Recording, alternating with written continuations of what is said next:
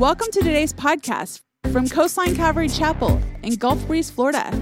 We hope this message encourages you and brings light into your life. So the book of Daniel begins and is involved in Babylon. Babylon, the first great world empire. It's the empire that took over the Assyrians, the Syrians, the Egyptians, the Jews. It's the empire of Nebuchadnezzar. He actually, for the first time, I think, in history of that time and that age, was ruling the known world. And it's kind of like that old saying, he had a lion by the tail, and he can't hold on to it, but at the same time, he can't let it go. And he's in this position of being a world ruler, and God begins to reach out to him. There in chapter 2, verse 1, in the second year of Nebuchadnezzar's reign, Nebuchadnezzar had dreams, and his spirit was so troubled that his sleep left him. It says there in verse 1 of chapter 2, in the second year. And when you read that, if you've been paying close attention to the details of the time of Daniel's life in Babylon, you know Daniel's been there for 3 years training. To be one of those of a team of soothsayers and astrologers and sorcerers and magicians with Nebuchadnezzar. But this starts off by saying in the second year of Nebuchadnezzar, and we know that he's been training there for 3 years, Daniel has, under Nebuchadnezzar. In fact, in chapter 1, we saw in verse 5 that it says, "And the king appointed for them daily provisions for the king's delicacies and the wine which he drank, and 3 years of training for them, so that at the end of that time they might serve before the king." And then in verse 20, "And in all matters of wisdom and understanding about which the king examined them, he found them 10 times better than all the magicians and astrologers who were in his realm." So been there 3 years, but yet it starts off saying in the second year. Now, a lot of people would say, "See, I told you, the Bible has all kinds of contradictions. Can't trust it. Full of mistakes." But in the Babylonian kingdom, in their hierarchy, so to speak, the first year of rule was a year of ascension, and they didn't count it as a year of ruling. True leadership began in the second year. So it says here in verse 1, "Now in the second year of Nebuchadnezzar," now he's fully reigning, "he had dreams. And his spirit was so troubled that his sleep left him." So the king can't sleep. He's at the top of the world. He's the world leader. And it says he had dreams, plural. Many scholars interpret that as the same dream over and over and over again. And he can't sleep. See, it doesn't matter how powerful you are, how rich you are. Even though he's defeated the known world, Jerusalem, the Assyrians, the Egyptians, he has money, he has servants, he has gold, he has silver, he has a harem. But you can't buy sleep. And he's anxious, he's disturbed. And here's the deal. The one true God of Israel, the one true God of the world, of all creation, is reaching out to a powerful Gentile unbeliever. He's sleepless and he's paranoid, and God's getting his attention. And I would just add this, and please listen, please tune in. God knows how to get your attention. He knows how to to speak to you, even if you don't know him through lack of sleep or financial crisis or a medical situation or your marriage or your kids. Here, God's going to use a dream to show the king of Babylon who the one true God of all creation is. And he can't sleep. And so Nebuchadnezzar gave the command in verse 2 to call all the magicians, the astrologers, the sorcerers, the Chaldeans, to tell the king his dreams. So they came and stood before the king. And the king said to them, I have had a dream, and my spirit is anxious to know the dream. So King Nebuchadnezzar calls together the original minds. At this point, Daniel and Shadrach, Meshach, and Abednego are not a part of this. They're just kind of junior soothsayers. So he calls his magicians, his astrologers, his sorcerers, his Chaldeans. And I would submit to you, this is the original dream team that he's called together. Magicians, or those who use potions and incantations. Sorcerers, the word pharmakia for us today, they use drugs and mind-altering kind of chemicals to discover and step outside of their world. The astrologers communicated with the dead, with spirits and voices. The Chaldean was a kind of a priestly group that would look at stars and planets, sort of got their visions and understanding that way. So Daniel and his guys aren't in this meeting. They're still seen as foreigners. They're new trainees. They've only been around for 3 years. They're kind of junior wise men. Daniel at this time maybe 19, 20 years old. So the king tells his men, I had a dream. I'm bothered. I'm anxious. And so the Chaldeans spoke to the king in Aramaic, O king, live forever. Tell your servants a dream and we'll give you the interpretation. O king, live forever. Which eventually many people believe turned into long live the king. It's a way you would address the king. Tell us the dream. We'll give you the interpretation. It'd be like, tell us the dream and we'll figure out what it means, the different symbols, the definition behind what you're seeing and what you're sensing. It'd be like if you or I had a dream. I mean, just imagine you dream something like this, that you're driving down the road and there's all these strange cans along the road. And everything's tore up. Nothing seems to make sense. And then a barge hits a bridge and you're thinking, what? You're dreaming this. And a pandemic occurs and people are wearing weird thing on their faces, standing 6 feet apart. And you're dreaming all this stuff, and two really old guys are running for the leadership of the whole world. And no one really wants them. And there's bears roaming through residential neighborhoods. And men are saying they're women. And people are hoarding toilet paper. And you wake up from this dream. And you say, tell me what this means. And people go, we have no idea. We've had the same dream. If the king tells them the dream, they'll go to their books and their drugs and their stars and their superstitions, and they'll say, hey, well, the bridge means this, and the bears mean this, and pandemic means this, and sell a lot of vaccines and masks, and bears are a symbol, and on you could go.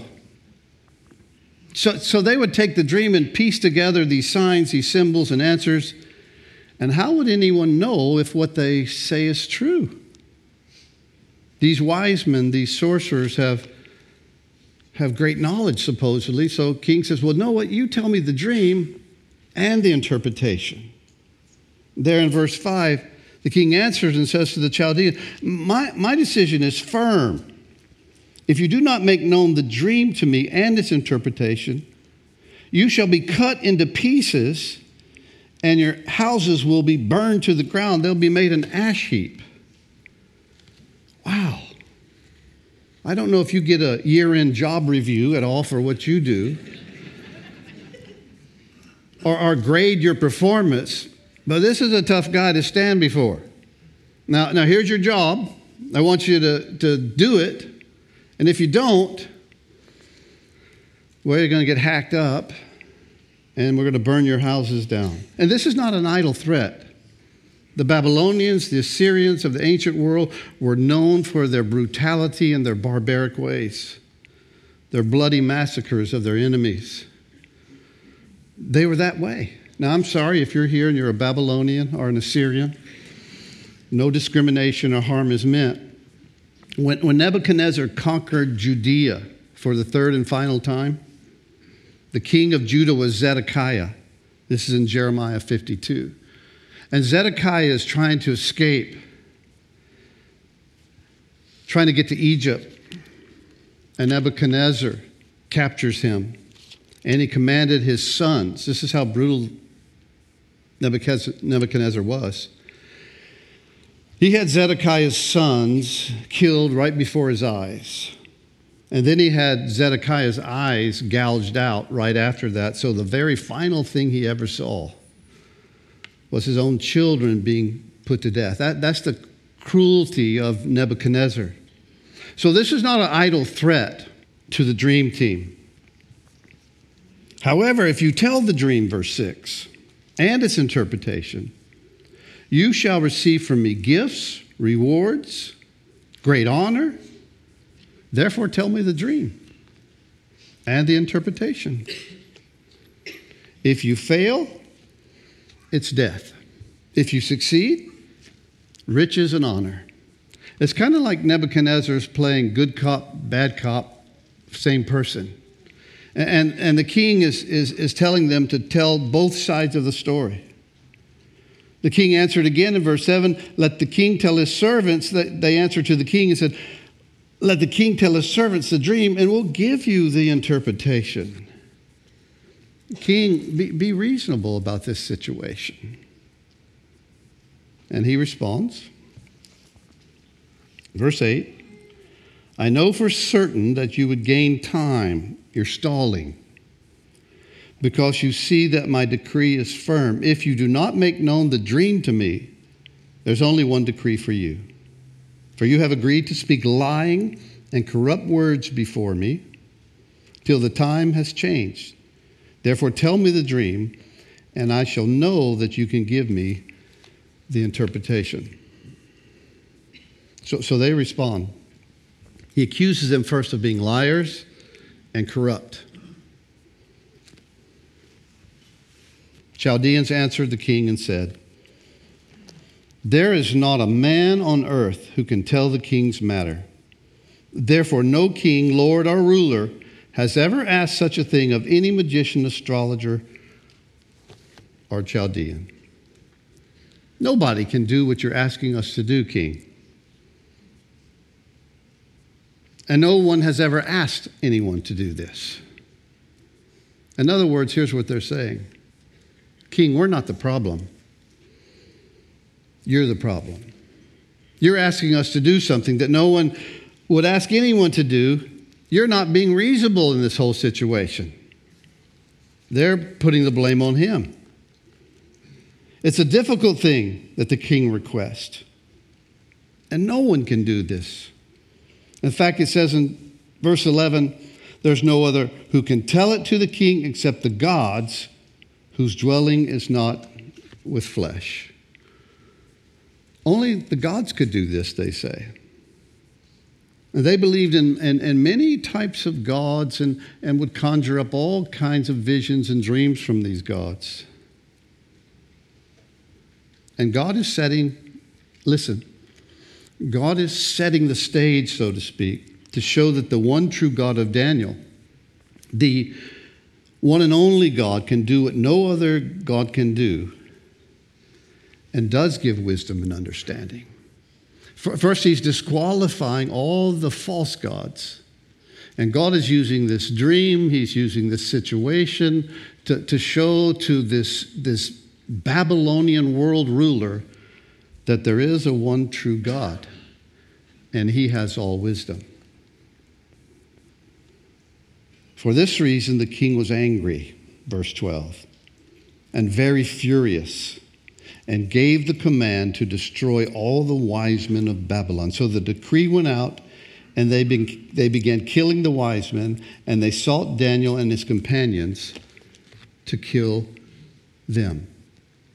Daniel, Shadrach, Meshach, and Abednego are all a part of the same team. And the king's very serious. They started killing. And then with the counsel and wisdom, Daniel is being sought out. He answers Arioch, the captain, verse 14, of the king's guard, who had gone out to kill the wise men of Babylon. He answered and said, Arioch, the king's captain, why is the decree from the king so urgent? And then Arioch made the decision known to Daniel. Now, Daniel slows things down. He goes with wisdom and with tact and with counsel and poise. He speaks to the captain of the king's guard, Arioch, who's going to carry out the command. And Daniel's like, what's the big hurry? Why is this so urgent? He didn't question his authority. He didn't question the king's ability. He questions, why so quick to kill all of us? You haven't even heard us. You haven't even let us into the room yet. Why kill us? Give us a shot, so to speak, it seems implied there. So Daniel's hearing the story from this king's captain. And Daniel went in and asked the king to give him time that he might tell the king's interpretation. And he gives him the answer, allows it. Daniel uses wisdom. He's counting on his past experience with the king, the character he's seen. It gives him room to have an appearance before the king. It gives him time. And then Daniel went to his house, verse 17, and made the decision known to Hananiah, Mishael, Azariah, his companions, Shadrach, Meshach, and Abednego. And they're using their Jewish names here, not the Babylonian ones. And Daniel is bringing the context back to the God of Israel, to their God, their heritage, the only God who can supply the need that they have.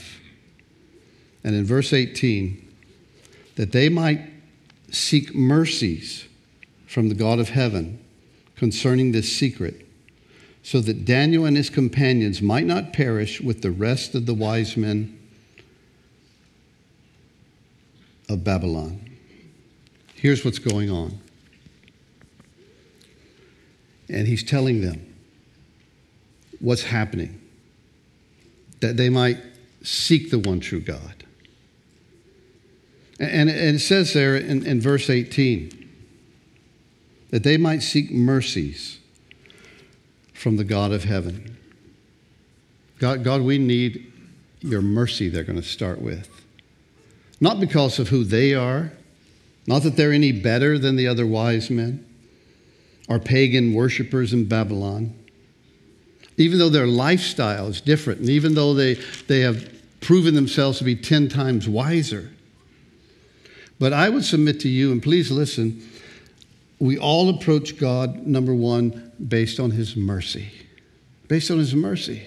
Not on our good works, not on our position, not on our lifestyle. God doesn't answer prayer because of our worth or our effort. Look how good I am, God. Look how hard I'm working. Or our character. But to the character of the one who's praying, we approach him with mercy. All prayer rests, if you will, upon the mercy of God. That's why we pray in Jesus' name. It's not a magic thing we throw in at the end. But when you pray in Jesus' name, it means we come to God not on our own merit. We come to him looking for mercy and grace that we have and can only receive from Jesus Christ, his Son. Amen? I mean, that's how we come. The one who's released us from sin by his death on the cross, to seek the mercies of God. That's where we're forgiven. Not the God of the Jewish temple, not the God of some land, but the one true God over all things in heaven. That's who they sought. Daniel was a man, listen, of prayer. I don't think they're like, God, please give us a dream. Give us the interpretation, God. Because here's what God's going to happen. We're going to die. I mean, that's how I would be praying. This crazy nutcase king is going to kill us. But in the very next chapter, Shadrach, Meshach, and Abednego are going to be thrown into a burning furnace, and they will not bow down to an idol. It's not that they're praying in fear. So I don't think the motivation is totally focused on staying alive. I think the motivation, the main concern, as being killed with all the other wise men would mean their God was just as powerless as these false gods of Babylon. Their focus is on who God is and how God will be seen through their life. And so they begin to pray for mercy. Seek ye first the kingdom of God, and all these other things will be added to you. So they go to prayer. And verse 19, then the secret was revealed to Daniel in a night vision. So Daniel blessed the God of heaven. How amazing is that? Almost instantly, God gives the dream, and I believe the interpretation of the dream. With great spiritual significance and clarity, they go before the God, they ask for mercy, and God gives a vision to Daniel. And he runs out of the room like Usain Bolt, straight to Nebuchadnezzar, and let him know he didn't do that. That's not what he does. Look what happens in verse 20. Daniel answered and said, blessed be the name of God forever and ever, for wisdom and might are his. Now think about this. You're under an urgent death sentence. Your life is on the line. You go to God in prayer, and there's immediate, obvious answer to prayer. Let me ask you this. Have you ever had an immediate, obvious answer to prayer? It's one of the most exciting things on the face of the earth. You got a situation, you got a condition, or something's going on in your life, and you begin to pray, and all of a sudden, God answers. Whoa! It's amazing. Talk about getting excited. You can imagine Daniel's like, oh my gosh, God gave me a vision. A quick story. I get saved at 19 years of age. Never really went to church. God starts doing amazing things in my life. I get off drugs. That was a miracle. I always said, I'll smoke pot the rest of my life. Got off of that, some other drugs. I stopped smoking cigarettes. I went back to high school. I was a high school dropout at 16. I finished high school, and I didn't do the GED thing. I went back to a real school, older. Not smoking, not using drugs, going to church every time the door was open and praying, sharing Jesus with my friends. They had a new believers class at the church I was going to. I couldn't get enough of it. I was praying all the time. Several of my friends got saved, and we started attending this new believers class. And one time a representative came by from Southeastern Bible College in Lakeland, and he passed out packets to those who might be interested in getting into ministry. Now, I had just finished high school, 19 years old. I'm looking through the packet. There's requirements, there's classes, there's majors. It's an accredited college, and there's Bible, there's missions, there's ministerial positions, and I thought, and then I saw the cost of tuition. I took the packet. At that time in my life, I had a little Volkswagen Bug. I could barely keep gas in the Volkswagen Bug. And I prayed. I said, Lord, this is probably a silly prayer, but if you want me to go to Bible college, you have to answer this prayer. Now looking back, I finished high school. I'm not smoking. I'm not out all night anymore. My mom used to sometimes send my younger brother, go see if you can find your brother. He's out there somewhere. I had gotten a job, and I cut my hair. They didn't name me Shadrach or anything, but I was different. And I think my mom, who had remarried now, my stepdad, was probably thinking, what in the world's going on? And I'm praying, okay, God, I'd love to do this, but do you want me to go to Bible college? Do you want me to stay? What do you want me to do? And one night we're all sitting around the house. My mom lived over on Florida Avenue. We moved to Gulf Breeze when I was 16. My mom had 5 children. My stepdad had 3. We're all together in this little living room, and I think my stepdad had been drinking. He wasn't a Christian at that time. He graduated from Florida State. And he kind of made this statement. He said, Pat, that was my mom's name, Patricia, if one of these kids would go to college, none of them have gone, I'd pay for it. And I'm sitting there going, oh my gosh. Is this real? So at first I went to my mom, is he serious? She goes, well, that's what he said. She said, why? I said, well, I got this packet. She said, what kind of packet? I showed it to her. She goes, well, go talk to him. No, I don't want to talk to him. Go talk to him. He was kind of a rough guy. He looked like Jed Clampett on the Beverly Hillbillies, if you've ever seen it. Seriously, he looked a lot like him. He was a German guy, too. His last name was Schluter. I was a little intimidated. So I walk in with the packet. Hey, remember you made that statement? Yeah. And I was the most unlikely one of the whole crew. He's looking at it, flipping the pages. He looks up at me, he goes, I don't know if I meant no Bible college. And I think my mom was standing in the hallway listening, and she walked into the room and said, Ernie, you said college. He's the only one who wants to go. And God immediately answered my prayer. Talk about exciting. I thought, oh my gosh, this is real. And I'm sure Daniel must have felt the same way. All of a sudden he gets the dream, he gets the interpretation.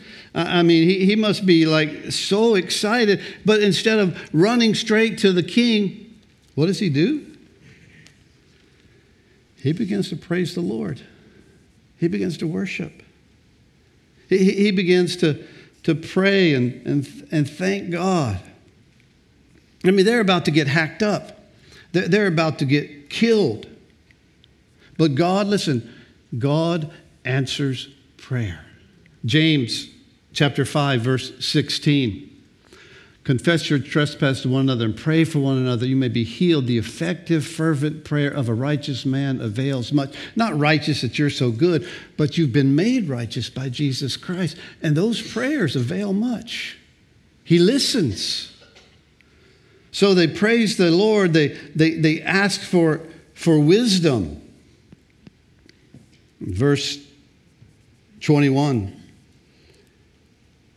Verse 20, Daniel answered and said, Blessed be the name of God forever and ever, for wisdom and might are his, and he changes the times and the season. He removes kings and raises up kings. He gives wisdom to the wise and knowledge to those who have understanding. The God of heaven is the God of all seasons, of all events, of all time.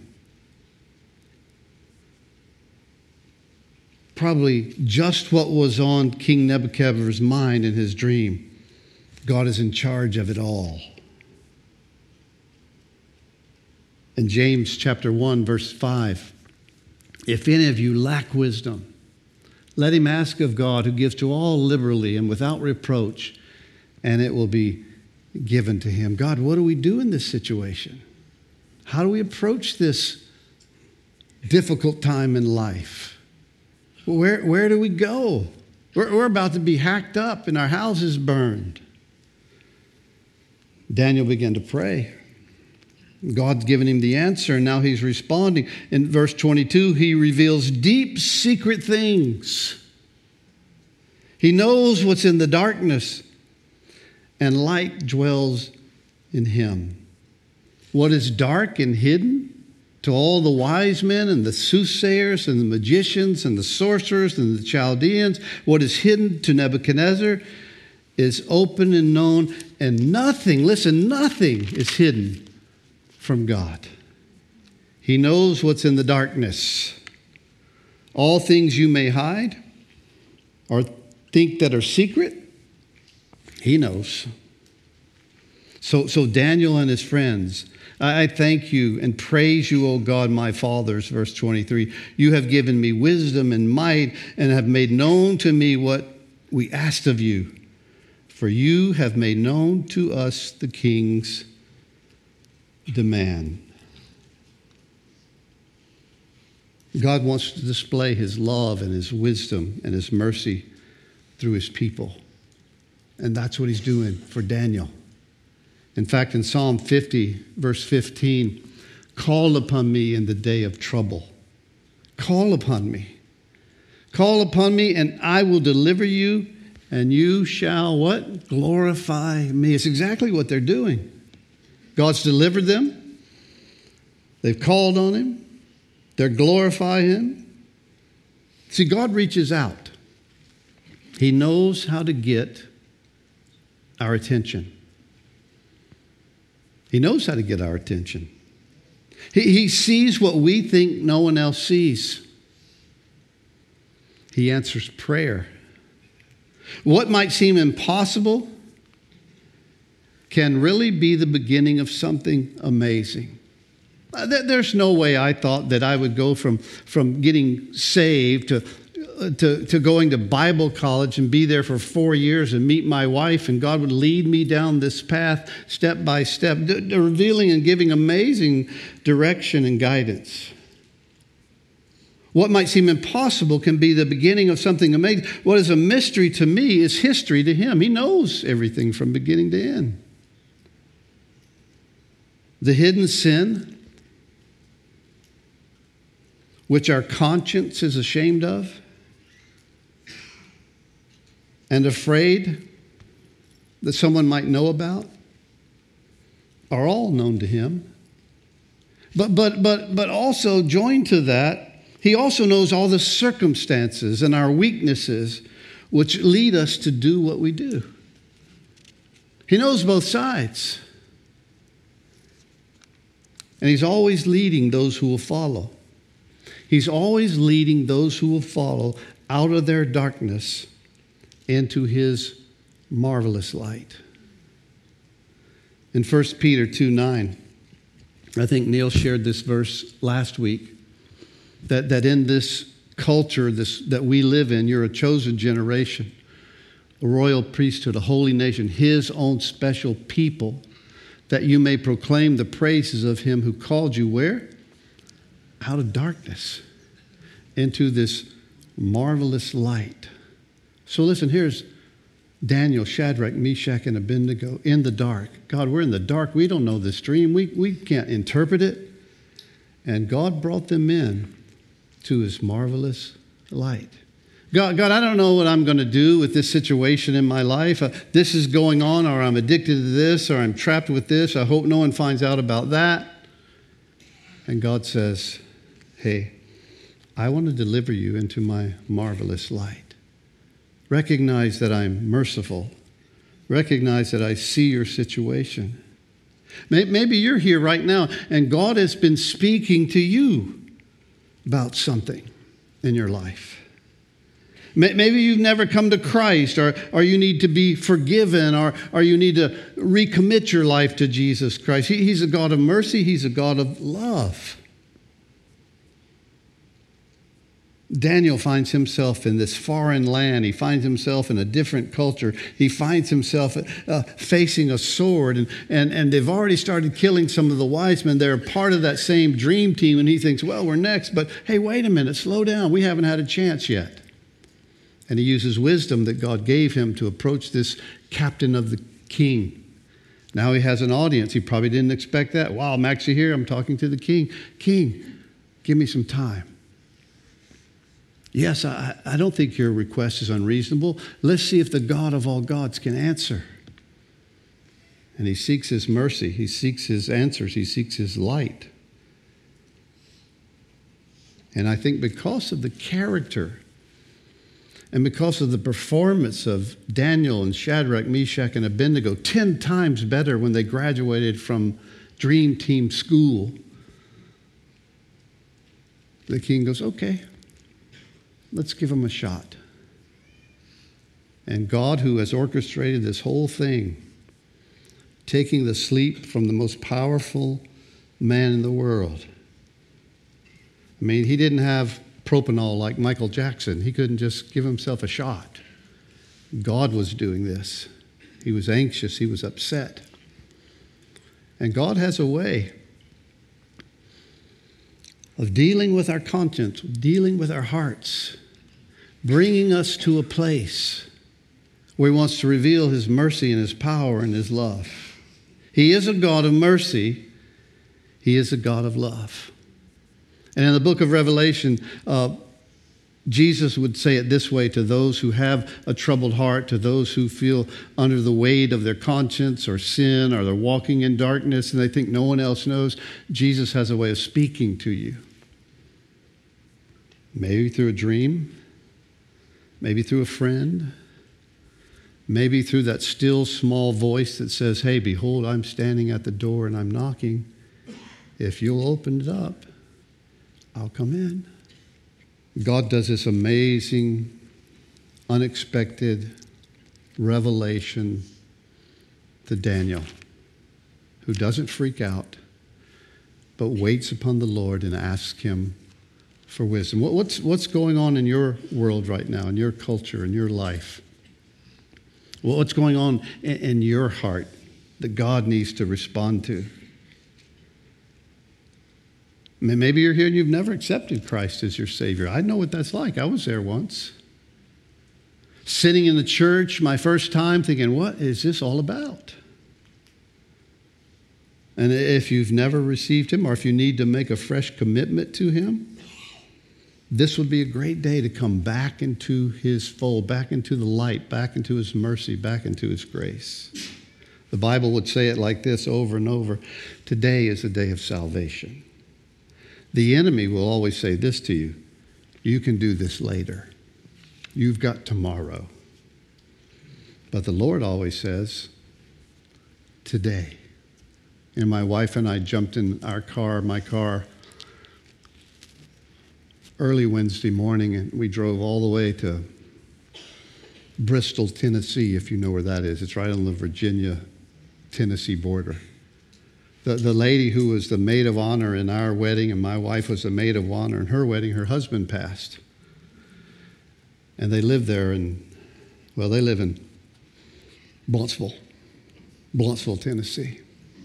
Got to drive through Knoxville to get to Bluentsville. So we drove up, and we went to the funeral, and we jumped in the car the next day and drove straight home. But here's the thing.